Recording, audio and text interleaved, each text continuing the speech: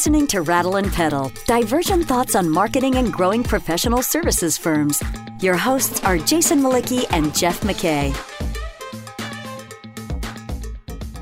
So, Jeff, you convinced me to do a podcast on taglines, which is I think your most hated subject. So I don't understand why we're doing this, but we'll do it anyway. Well, isn't that what we always do? We're like, man, what do you really want to talk about? All right, let's talk about that. Because there's a reason we don't want to talk about it. It's a funny way to start a podcast, that's for sure. But it's not as funny as where you are right now. Why don't you tell our listeners where you're sitting? Oh, well, I'm in a closet. I'm sitting in a closet. There's probably a lot of metaphors coming to people's minds. But yeah, so I'm sequestered in a closet doing a podcast with you. I don't know what the tagline is for that. Maybe we can create one by the end of the episode. Dedicated to Rattle and Pedal. Dedicated. That would Yes. be a good one. Dedicated. Well, because Jason's on vacation, but we have to keep the presses running. So he is in the closet.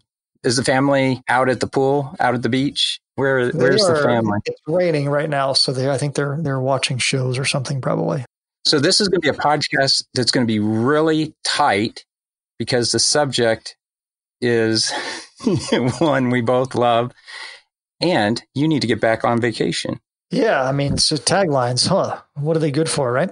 I made a list of taglines that I've either liked or have stuck with me over the years in preparation for this. At one time, I mentioned this to you, and I didn't take the time to dig it up. We used to have a framework for this where we had a whole bunch of different sort of types of taglines and their intended use cases. And I don't remember all of them off the top of my head, although I think I managed to remember a few of them. But I think the central question before we get into specific taglines would be, are taglines even a good investment for a B2B marketer or a professional services firm? And if so, when and how? When would it make sense? And why would it be a good investment of resources to develop a tagline?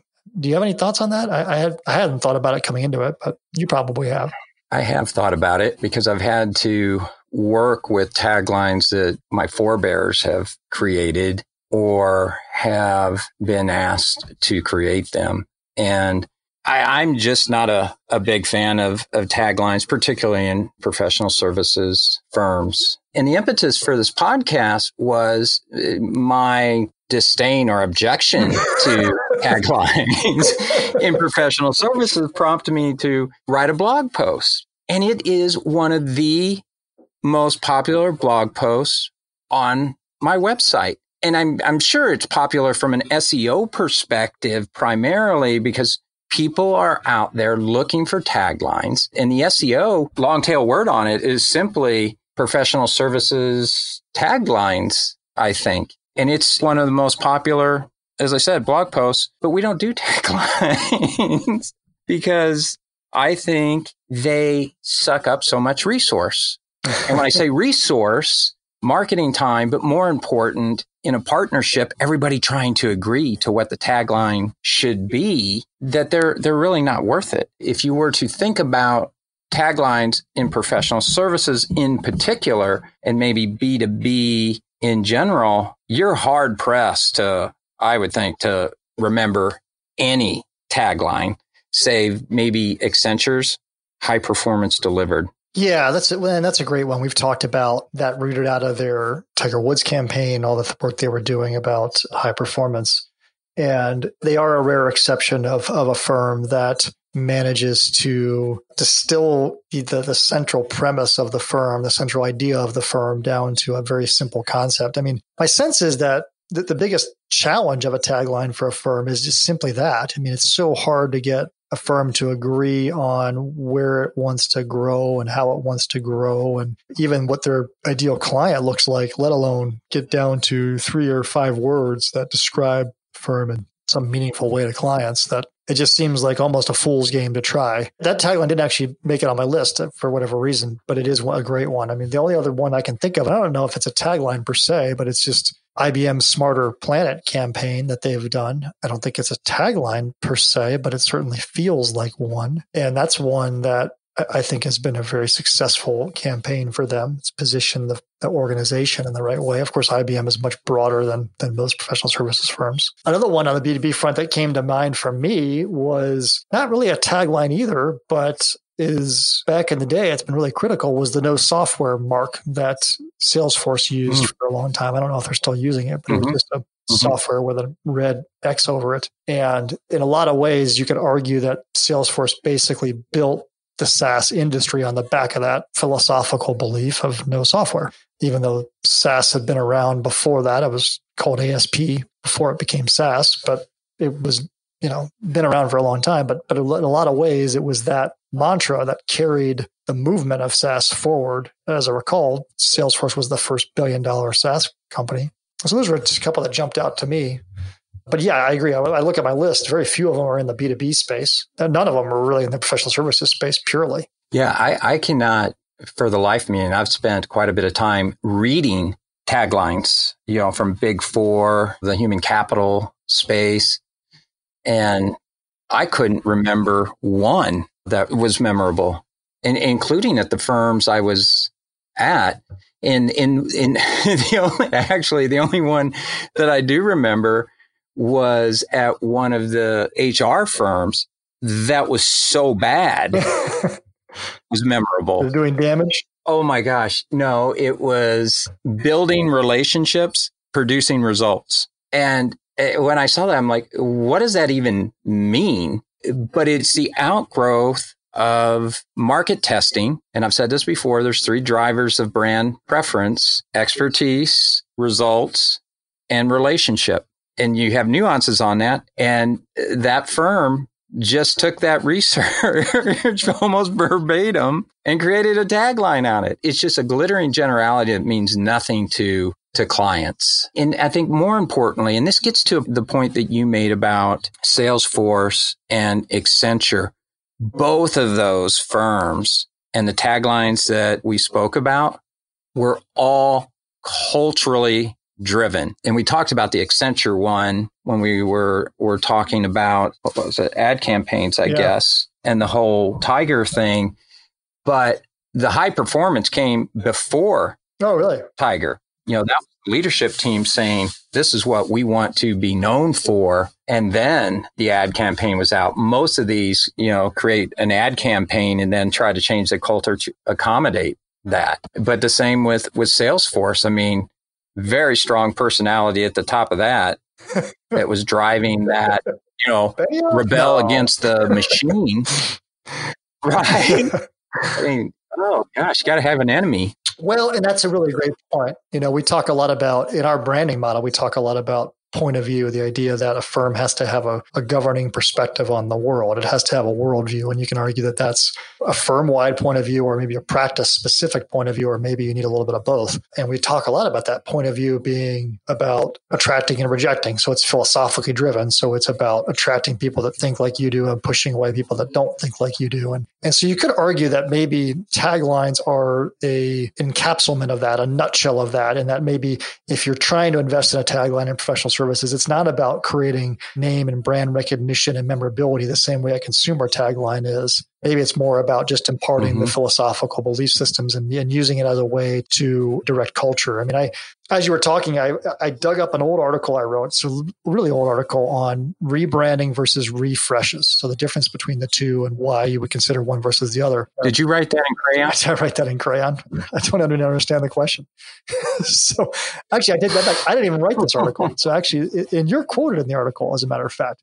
It was written by our our then account director. And one of the examples that he used, I thought was a really great example of a rebrand. And it was the transition from Ernst & Young to EY. And it was an example of a firm literally changing the way it was communicating to the marketplace. And the taglines they used at the time are pretty interesting. So you have Ernst & Young, quality in everything we do. EY, building a better working world. So they were literally trying to change the conversation around the firm. We don't want to be Ernst & Young anymore. We don't want to be driven around quality. Quality is table stakes. We want you to connect with EY philosophically because of the way we're trying to approach the world of work, right? So I could see that tagline being effective, not from a memorability standpoint, because I didn't remember it, but potentially in changing the conversation inside the firm when they were trying to go through that transition to your point, leadership saying, hey, we got to change the way we talk here. Clients don't want quality and efficiency. Those are expectations. They want something different than that, something more than that. Mm-hmm. So I'll link out to that article. It's a nice article sort of explaining the difference between a refresh and a rebrand. And then it alludes to that as well. You're listening to Rattle and Pedal, divergent thoughts on growing your professional services firm.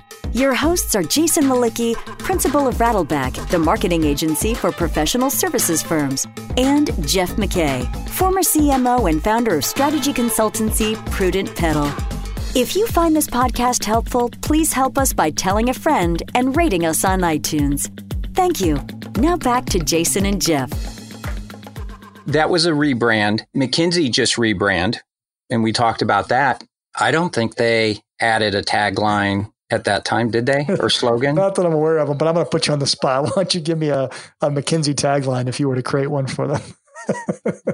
I want to hear this out of you. I can't even think of one. I'm just teasing you. Did they have one at one time? I don't think they ever did. And to your point, I don't know why they would need one. They are the strategist in the corner office for virtually every major corporation on the planet. And that's how you think of them and know of them. And as we've talked in that rebrand discussion, the need for them to go downstream a little bit, do more implementation work, do more industry-specific thought leadership, all the things that they're doing to expand the visibility of the firm in other directions. A tagline's not going to solve that problem, most likely. So would it be a good investment of resources? I wouldn't think so. Yeah, I think it seldom is, except to the point where you said we're trying to coalesce the culture. I think here's the important takeaway from this. Firm leadership, I think, often looks at taglines as a shortcut to a strong brand. If we just got that right memorable line, people would understand the value that we offer.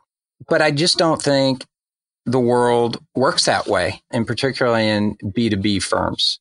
And generally in professional service firms, they don't, because number one, they're made in committee and they don't want to alienate anybody. And the strongest taglines, as you said, alienate people, right? Because they tell you're in, you're out of our worldview. And most firms don't want to do that. The other thing that's really important, Accenture, and we talked about Tiger, is if you want a tagline to root, you have to spend millions of dollars to hear that thing over and over and see it over and over and over on everything and everywhere. And if it doesn't have an emotional resonance to it, then it just becomes noise and annoyance. So it has to speak to some kind of zeitgeist, if you will. And I think this is one of the fundamental flaws of B2B taglines. You just can't hit an emotional tone in a B2B purchase other than, hey, this is a safe purchase and you're not going to make a career limiting move. And maybe the flip of that, if you buy us, then you're going to keep climbing in your organization. But there's no real emotional resonance with any B2B tagline. Yeah, for the most part, I would agree. I think the one outlier to that where you can bring emotion to the marketing and emotion to the tagline, if you wanted to do one, would be if you're targeting business owners, particularly small business owners. And I can't think of the name of the firm right now, but I know there was a firm at one time that really targeted, the owners of small businesses. It was a consulting firm. And the message was really about, this isn't just about your business. It's also about your life and your family. And so when you're speaking to private or family-owned businesses, private owners, you have to recognize that there's a blurry relationship between work and life. And it's fuzzy at best. And that's the one place where you probably can speak, to some emotional feel. But it's not going to be easy. And there's not many firms that really want to target that audience for obvious reasons. That's the only place I can think of where there's some of that. Although I guess, Salesforce accomplished it, right? They accomplished it with a philosophical way of looking at the world and getting people behind that. And that there's certainly an emotional us against the establishment type message to that could be played in many places. So I guess I wouldn't exclude it altogether. Say it's not possible. It's just incredibly hard. It's hard to get at the emotional context of a buy that's not about risk reduction, as you said. Well, when I was thinking about this, the interesting thing to me is I think some of the best taglines actually come out of local marketing. And I don't even necessarily mean that they're great taglines that you love them. They're great taglines because you remember them and you connect them back to the the company over and over again. Auto dealers, HVAC contractors, those people that are advertising still on television using audio tags have some of the most memorable taglines that stick, and you can remember them and you can tie them back to those organizations very easily. To me, that's where an investment in a tagline is paying back in spades for organizations. And I'll give an example. In Columbus, there's a HVAC contractor called Atlas Butler, and they've got a tagline, and it comes with an audio tag, and it says, Atlas Butler at your service, call 1-800-FURNACE. I remember off the top of my head, anytime. They've been running that same audio tag forever. But it's, in that instance, it works exceptionally well because how many HVAC contractors can I name in Columbus, Ohio? I don't know, 3? How many of them can I name a phone number for? Mm-hmm. 1? So it's like, and I also think, especially for local marketers, they drastically underestimate the value of those types of simplistic messages that bring with them audio resonance and memorability. Some of that art of marketing has been lost, and the firms that have hung on to it, the organizations that have hung on to it, that have the right type of product for that type of advertising are still having a lot of success with that type of very simplistic tagline driven, theme-based, audio-based advertising.